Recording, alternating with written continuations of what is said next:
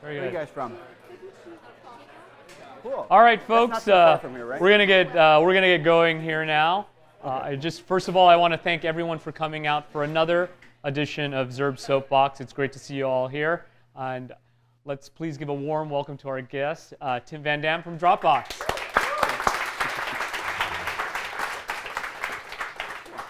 Tim, thank you so much for being a part of this and Thanks for having me. enduring some of my questions today. But first of all, I got to ask, because we talked about this earlier before we kind of get into all the design stuff, where does your Twitter handle come from? Because I made the mistake earlier and I called him Max because of it. Which is the best. Like, it happens about once a month. It's an old gaming nickname back in the days where you wanted something that sounded cool and tough, especially when you're playing Counter-Strike. So I was a big fan. I'm still a big fan of a band called the Mars Volta. I started playing with that, Right. and that's where we ended up here. And like, the username is always available. The domain names are all available. So I kind of stuck with it. And Cool. then people started calling me Max. I'm like, Yeah. well, there's no way back right now. Like, it just stuck in my head, you know. Yeah, it's like mine, Ryan. It's no one has that. It's just not a common Ryan name. Riddle, that's a really good villain name, by the way. I get that. I get that a lot, actually.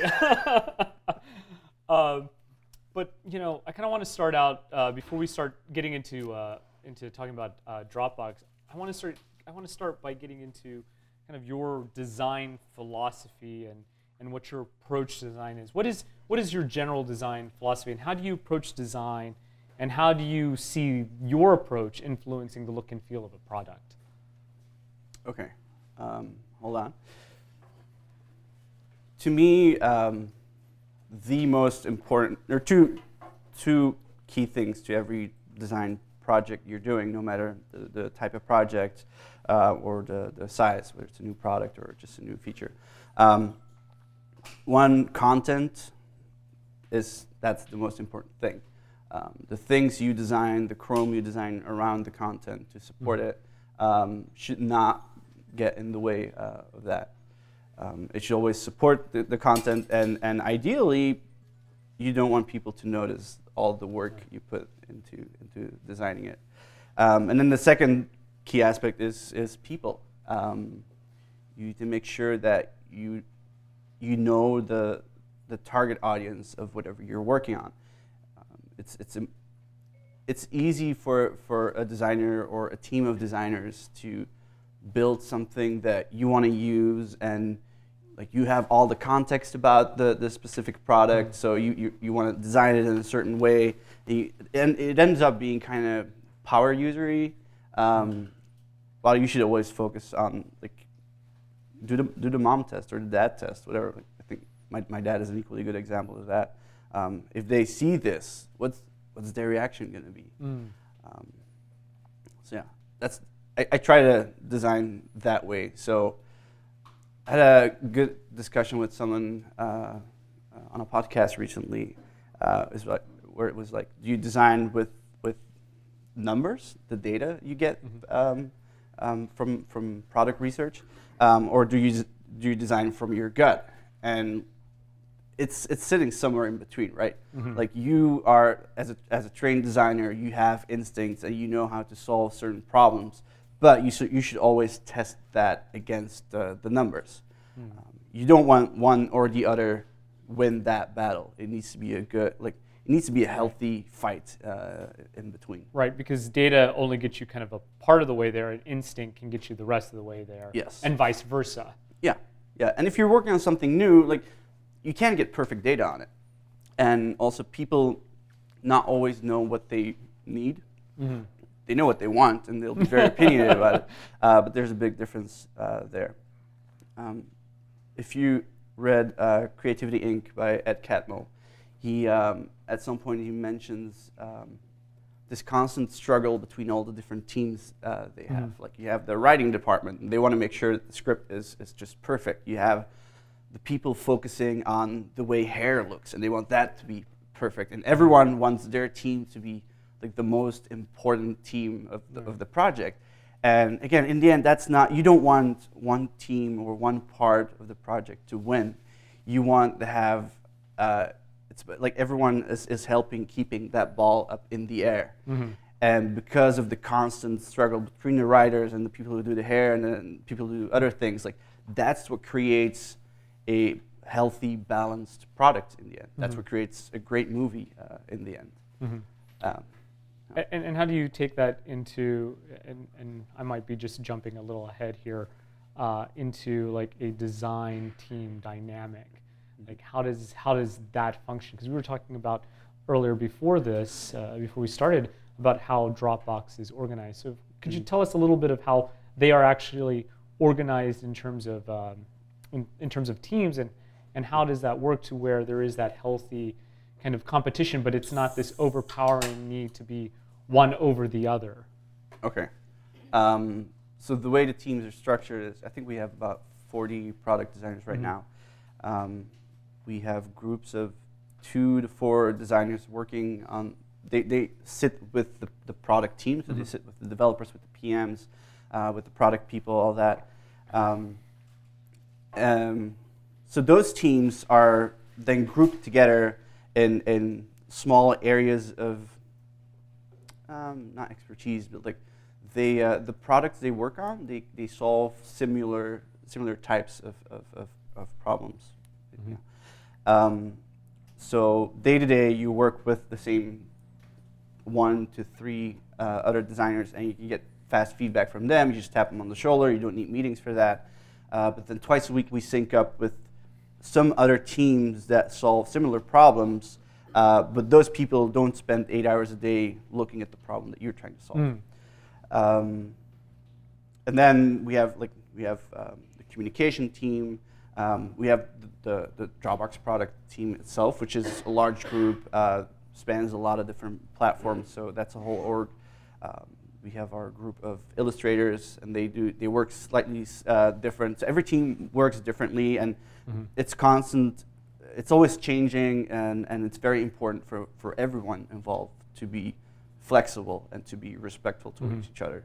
Which brings us to like how do you do that with a team? Is by communicating a lot, by trusting the people you work with, and by being trustworthy yourself.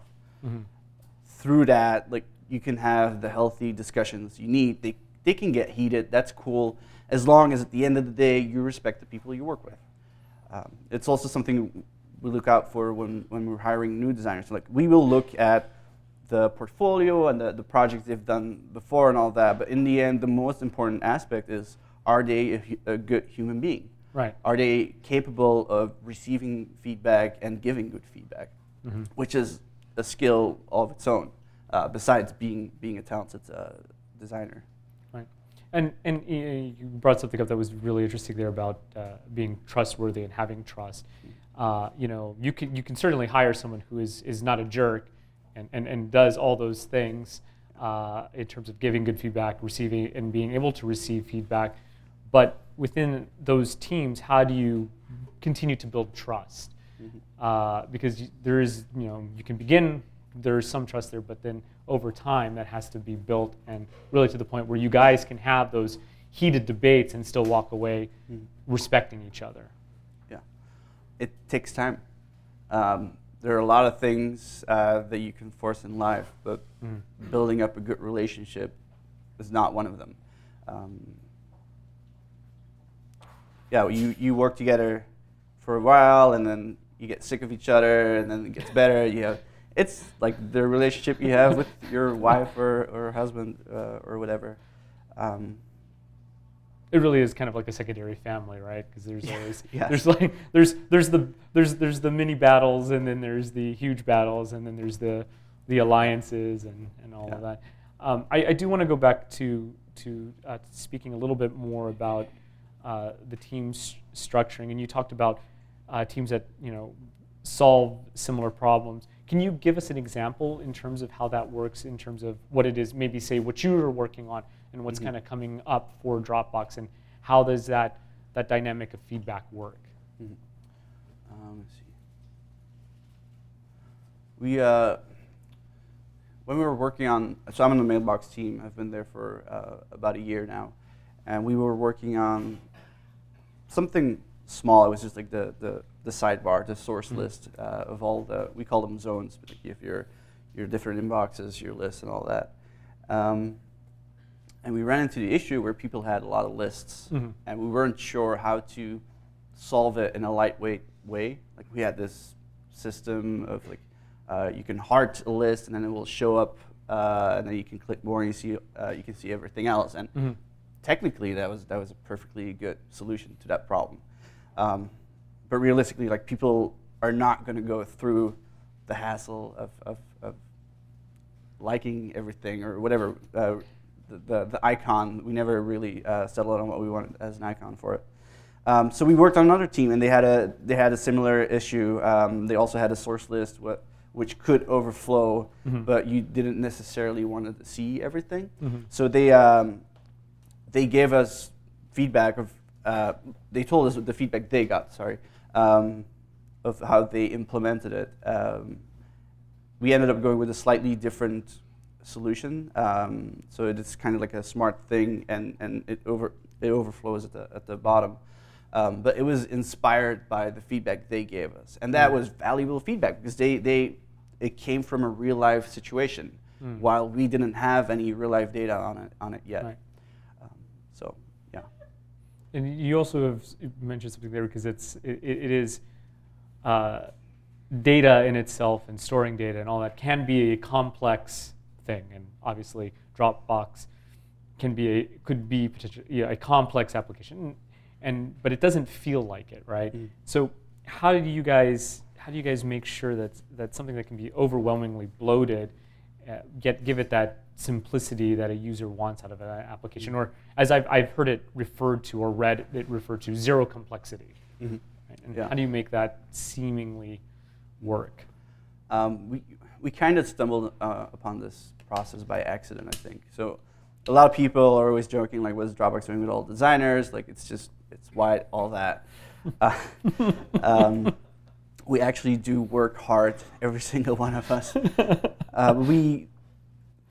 We start this process where a bunch of designers kind of go off in a different direction trying to solve the same problem, and then we get back together and we like compare notes, like, what do you have, and then we split off again, and we keep doing that a bunch of times, and through that we go through a bunch of really complex explorations, and then all of a sudden, like, it goes up in complexity, and then it starts falling down.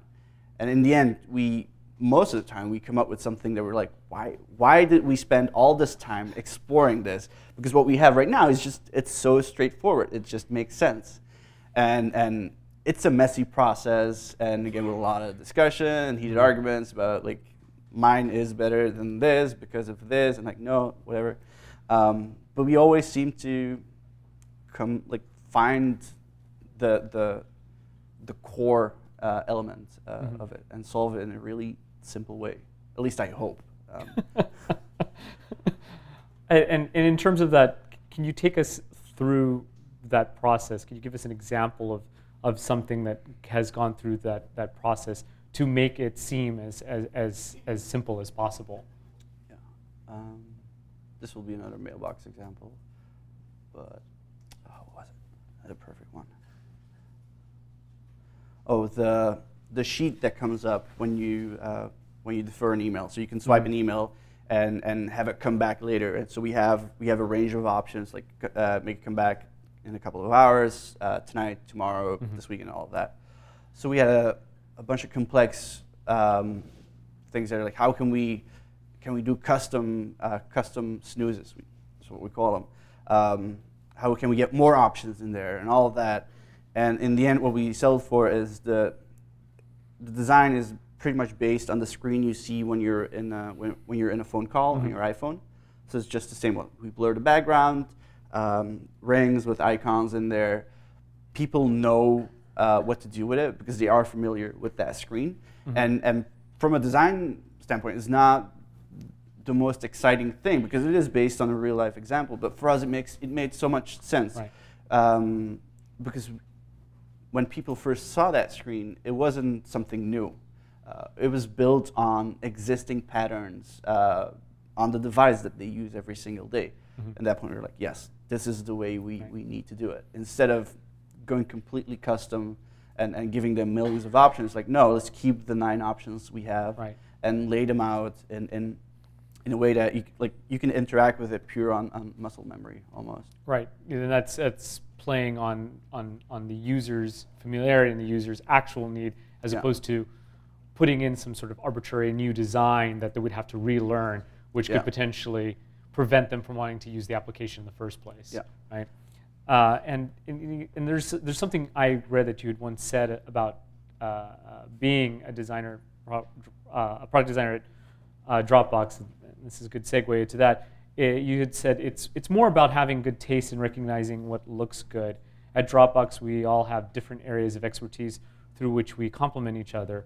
And so, kind of what are those, and we've touched a little bit on it, but what are those areas of expertise, and how does that play into that simple look and feel of the application? Mm-hmm. We have people that are really, really good at prototyping, but they might not be the best visual designers. We have great visual designers who might not be good with putting out, like laying out a flow, and we don't see that as weaknesses. Like we don't expect people to know everything, but instead very open about it and like, hey, I need to prototype something. Can you help me out with this, or can you give me some pointers or whatever? Someone else comes up and like, oh, I need an icon for this. Can you help me with it? Because like, you've done a bunch of other icons. You know the style. I trust you with this, and I trust that you will do a good job doing that for me. But these people work in different parts of the company. So the cool thing is you ask them to help you with something, but at the same time, it's a good excuse to like catch up on, hey, what have you been doing? What have you been doing? So like we're running around all the time, doing our work, helping out others, which gives you a great feeling of satisfaction as well if you can help with another project. And it's just a good impromptu meeting and to catch up. It's all about like building that trust. That is one of the ways you do that. And do you find that because you talk about having like someone strong in prototyping, do you find that helps elevate someone who may be strong in prototyping but not in visual design, having them learn a little bit more about visual design and learn other things so that they can also do that on their own? Yeah. Cool. That is actually the main reason I joined Dropbox, is because there were a lot of people there who were really good at things that I wasn't good at, and I knew I knew some of them personally, and I knew that it would be a great opportunity to learn, to do good work and learn in the process, which is like school, but then you get paid to do it. You get to learn from the best of the best. Yeah. Speaking of product designer at Dropbox, I'm kind of curious to know, because product design is sort of the new term, and we've used it at Zurb for many years, but it is becoming a more and more prevalent term.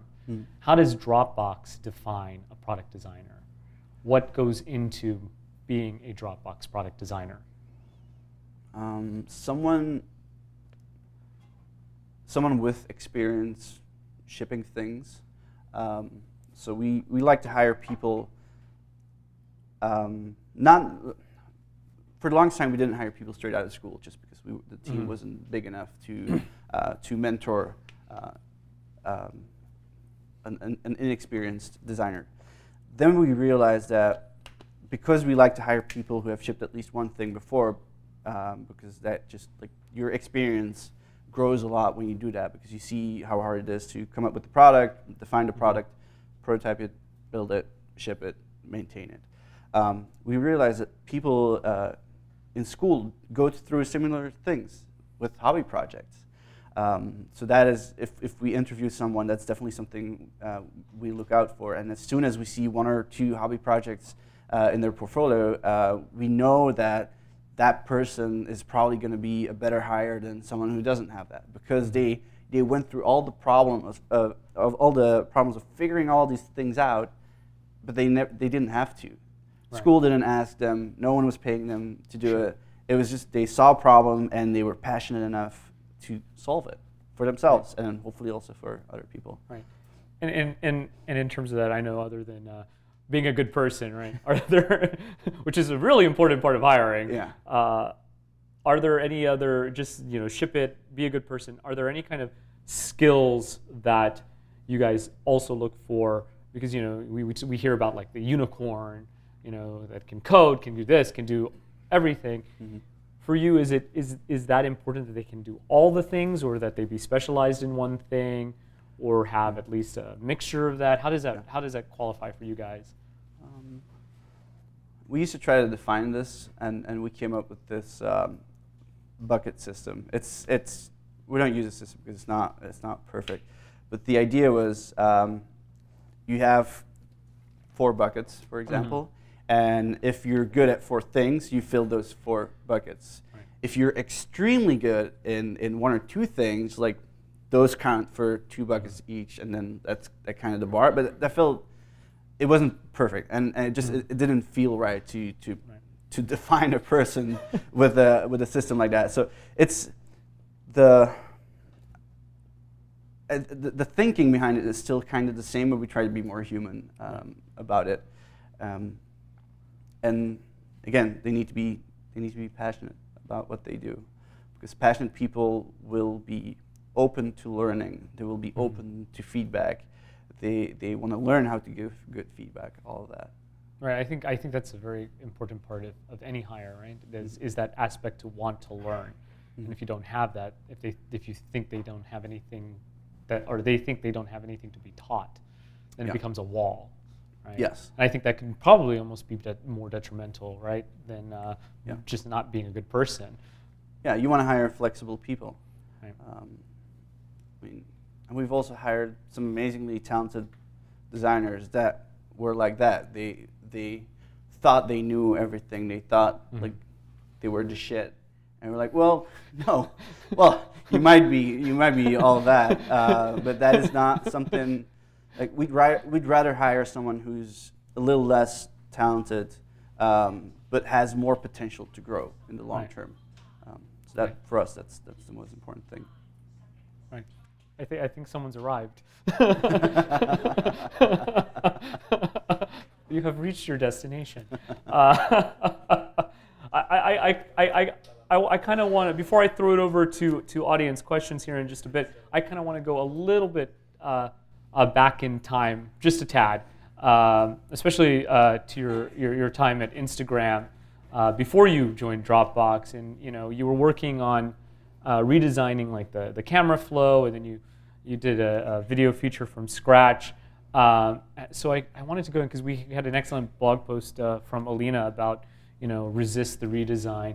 What is the difference in thinking when you approach redesigning something versus creating a new feature from scratch?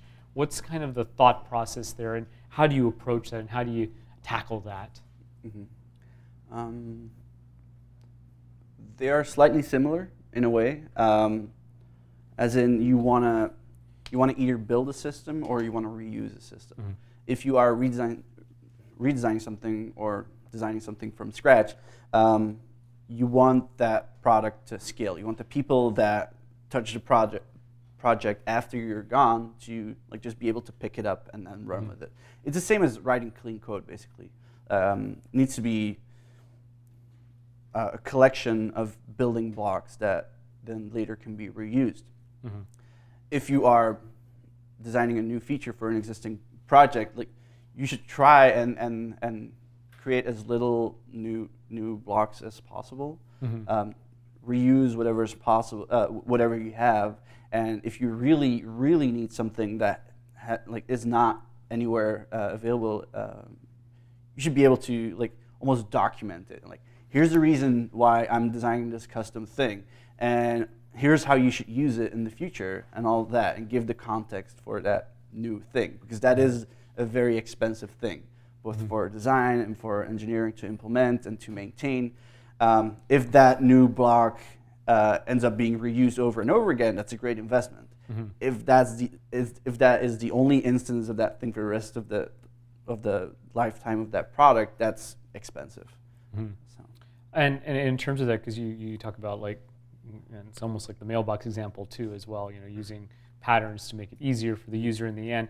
But when you do roll out a new feature like that, or that you have documented, how do you actually roll that out to users and get them into the habit of using that new feature the way it was intended, or that new that new whatever it is? How do you roll that out and ensure that they're able to understand it? Depends on the scope of the thing. If it's a small thing, we might just roll it out and not really communicate it. Mm-hmm. If it's something that changes the way a lot of people use the app, we'll try to throw in some education at that point. Mm-hmm. Some, like, we call it just-in-time education. The thing will pop up mm-hmm. when we hope the user needs it. If it's even bigger than that, like, we'll do blog posts and videos and all that. But we try to be helpful but not annoying, right, as we roll things out. And also we will roll things out and people will use it in a completely different way than we expected because we were wrong and we did a bad thing, and like we'll take that responsibility, right. And we'll try to fix it Right. in a non-invasive way, in a way that we don't have to like relearn them things again. Right. So it's a very designing is not an easy process. Hopefully, it will never be. That's what makes it so right. enjoyable. It's a learning process, right? Yeah. That goes back to wanting to be willing to learn and Yes. understand.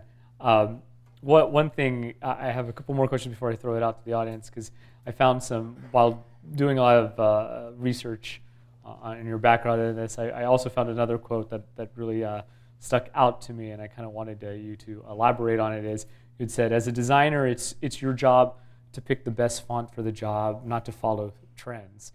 Which I love that quote. I really love that quote. It's an old one. Yeah. Too, yeah. I really do a lot of digging. I hope that's the farthest you went back. This might get Well, awkward. I went back to your Counter-Strike days. But what are in your opinions the designers and the dangers, I should say, in following design trends, and how do designers just avoid jumping on the next hotness of the bandwagon? Yeah. I think it goes back to start with the content of what you're building. Whether if it's a chat interface, like the messages are the most important thing. If it's right. email, like the emails are the most important thing.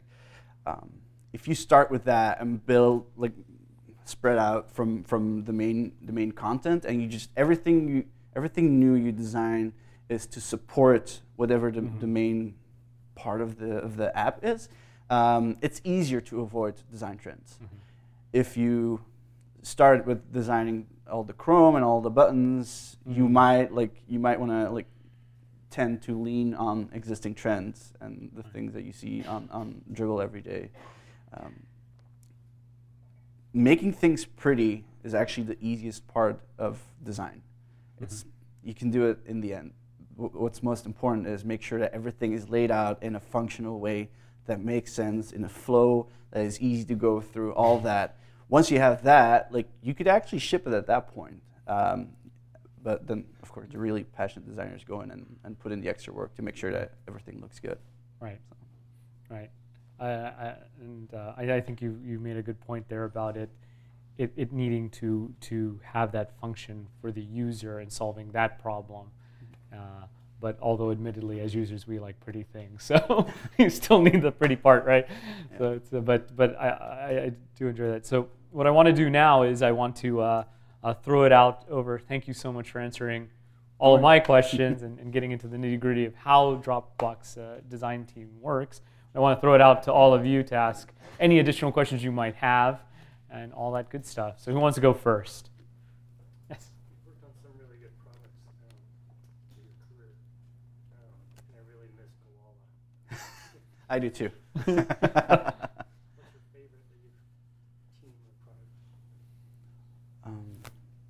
Product or team? Because I've worked on some really shitty things with a lot of awesome people, and I've cranked out some really cool products with a bunch of people I never want to work with again. So,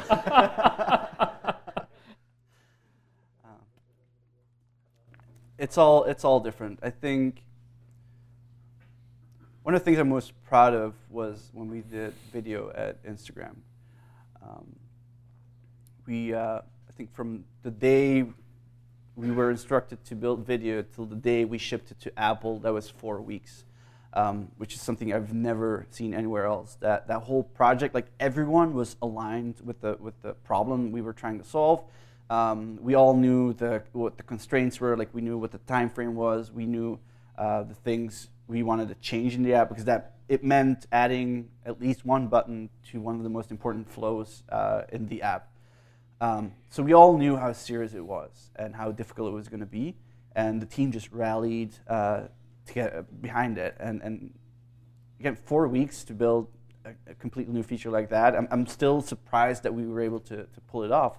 But till this day, like they've reskinned the flow for iOS 7 and all of that, but the main flow is still there. So again, like design, the pixels are not the most important thing. Like we put the buttons in the right place. We made sure that the flow was solid, and that will last years and years. So yeah, it's probably what I'm most proud of, or most fortunate to have been part of. And then Alina. Thanks again for taking the time. So you said you guys have roughly 40 product designers on the team, with 2 to 3 person groups aligned with PM and engineering, assuming little scrum teams. Yeah. How do you keep everybody aligned? How do you keep everybody, I think that's it. Yeah. We're doing a pretty bad job of that right now. The company has quadrupled in size ever since I joined a little over a year and a half ago. So every couple of months, like the way we are used to doing things just starts breaking, and we need to try something new and something new and something new. And at this point, that is one of the things that is breaking. We call it Picasso. It's a way to upload whatever you're working on, a screenshot to an overall feed of all the designers, and that's a good way of seeing what everyone else is working on. But it's not just that we have 40 people in a team, it's also the offices right now. I think we have 6 different floors. They're not all full floors, but they are different floors in 2 different buildings. That makes it even harder to just like naturally walk up to someone and look on their screen and see what they're working on. So we're trying to fix it. We'll see how it goes. Oh, Alina first, and then we'll get to you, sir. So you mentioned that, and I definitely agree with that, there are different kinds of designers. If you had to pick one, would you recommend someone focus on their strengths and continue learning more about that subject area, or that they try to learn other skills and kind of become a more rounded designer? Depends on the size of the company. If you have a startup, hiring a designer is extremely expensive, and you want someone who's good overall. If the company grows and grows, you have the luxury of hiring more specialized people, because they can you have multiple people, and they're all good at different things. And as we said, if they're good at communicating, they can walk up to each other and ask for help or learn from each other at that point. So right now, I'd love to hire people who are really good at 1 or 2 things and are also willing to learn new skills. But that's in my specific current situation. So. Yes, sir. Just building off of John's question, in any large organization, there's a lot of great problems to solve with the context of shipping. What's your thoughts on how do you prioritize which design problems or which problems in general? How do you prioritize those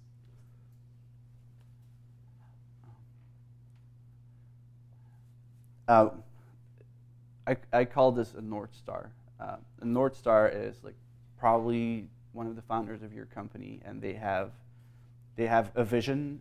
They have all the context of the company. They know what needs to happen financially. They know what needs to happen to get more users. All of that, and they decide.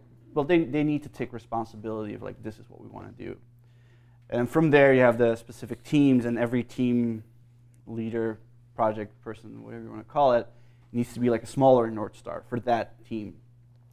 And it is a trust system all the way down, and you need to I want to trust the people I work for to give me a good direction of what to work on. And I want them to trust me to do a good job executing on it. And of course, everyone's free to give feedback as long as you're polite about it. If you have opinions about the direction the company is going in and they're valid, they're founded on good reasons, like, you should be heard, and you should be able to like slightly change or tweak that. Yeah, you don't, as a designer or like as an individual contributor in a company, you don't have all the context, at least not in a big company. So it's important to trust the people. It's important to trust your North Stars. Cool. Yes. Slightly unrelated. Did you get a chance to look at the Apple Watch? And if you did, do you have any thoughts on it? I played with one for a day a couple of weeks ago to test out an app we were building. It's a beautifully engineered device, but I'm worried that the software is a bit too slow and the battery life is borderline not enough to get you through a day. But I'm excited that they sold a ton of them and that there will be a second generation. So it'll get better. It's like the first iPhone, pretty much. Even if you look at the design, the way the glass is kind of floating above the screen. And these days, iPhones, like, it's I don't know, they give it some technical name. It's flushed together in a way.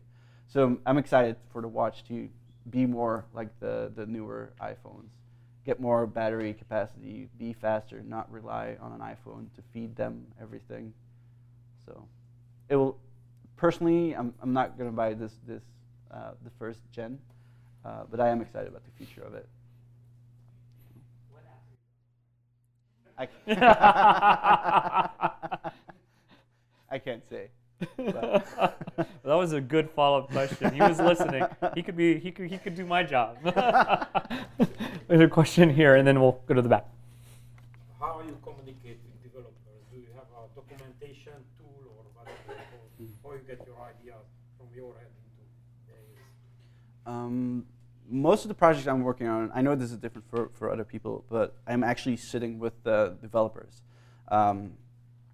Especially like with Mailbox, we did a bunch of design tweaks for Yosemite, and the people with most context about what is possible and what is not possible on Yosemite are the developers.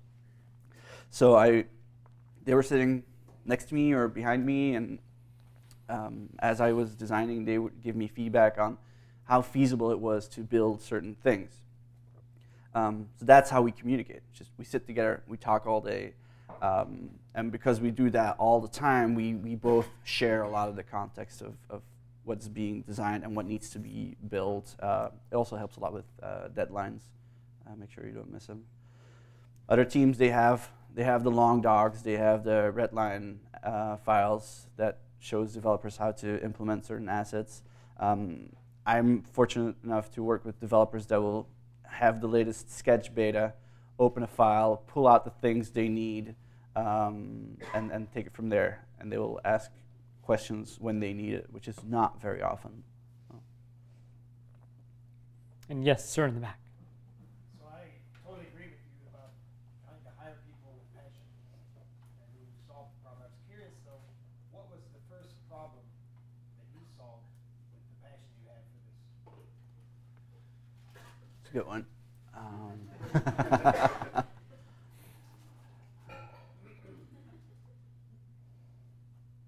I don't really remember, but I'm sure that I spent nights and nights doing something I wasn't sure they wanted me to do. I remember being anxious about, like, what if they don't like it? Like, will they fire me because I was doing this? Which would be stupid because I was working for free at that point in the middle of the night. But still, there's the great thing about passion is how unhealthy it is in the end. I don't have a specific example, but I'm sure I had a few of those. Cool. We have a question here, and then we'll go to the back. How do you prioritize features versus design? Mhm. versus building a completely new feature? How do you feel about that? The new feature is probably always going to be the most important thing. But again, if you are close to the developers, you can like nudge them, like, hey, can you quickly change that color while we are building this thing? And as long as you don't distract anyone or like distract people from the goal of shipping the new feature, I think that's perfectly cool. Yeah, being flexible about it and knowing the people you work with closely, it's very important. Cool. And in the back. Marketing tools or design tools do you like using today versus past or present? I work in Sketch most of the time. Is it versus Photoshop in the past? Yeah, it used to be Photoshop for a long time, and then I think as soon as Sketch 3 came out,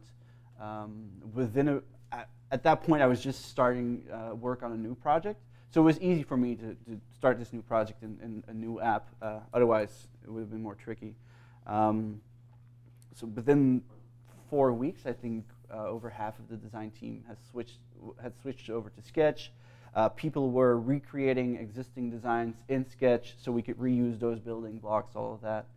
And now the entire design team is using Sketch, unless they're illustrators, and then they're in Illustrator, and they're never going to use anything else. Besides Sketch, Framer. Framer is my go-to prototyping tool right now because it's very close to HTML and CSS that I used to write. It's easy to pick up, and even more importantly, it's easy to share with other people. I can send someone a link, and they can open the prototype on whatever device they need to open it on. I know Quartz is really advanced as well, but it's Quartz Composer by Apple, now very much supported by Facebook. But you can't just give someone a build of a prototype on their device. It's like, here's my phone, please, like, can you play with all that? And besides that, not sure. I think that's what I spend most of my days in. Yeah. Cool. We have time for one more question. Yes, sir. What's your take on, because the way I see Dropbox is a single service, right? So it's a single service to any consumer. You could basically use a request, it could be enterprise user, enterprise customer, or whoever it is. Mm. So what's your take on designing for single service versus multi-service approach kind of thing? Because more and more large enterprises are dealing with multiple services. Mm. So I would use a perspective on that. We actually have multiple services and multiple products. We have Dropbox, which is obviously the biggest one. We also have Mailbox. We have Carousel. There are some new projects on the way. They just released the beta of Notes. So in a way, that is a multi-service product. But even like, if you're a big company doing one service, there will always be plenty of work to do because there are so many different parts to it. We. Follow-up question.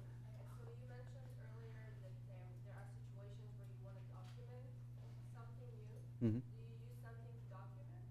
Something in general? We use Notes, or the new Dropbox product.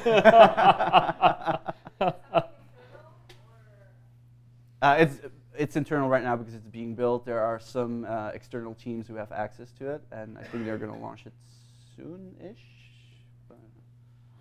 So yeah, it allows you to write in the same document with multiple people together.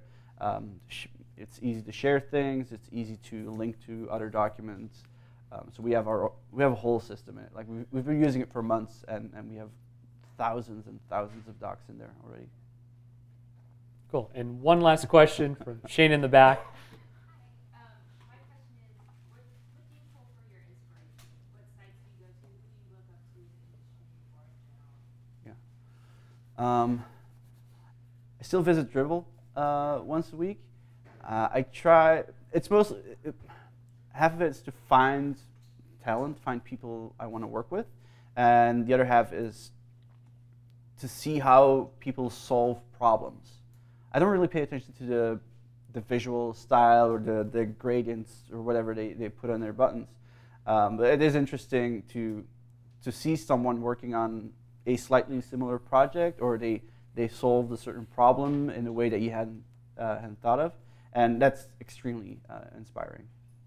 And besides that, using other products, non-related products might like spark inspiration to solve something.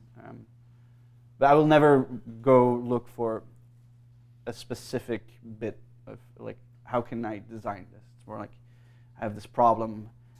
These are the unknowns. How do I solve it?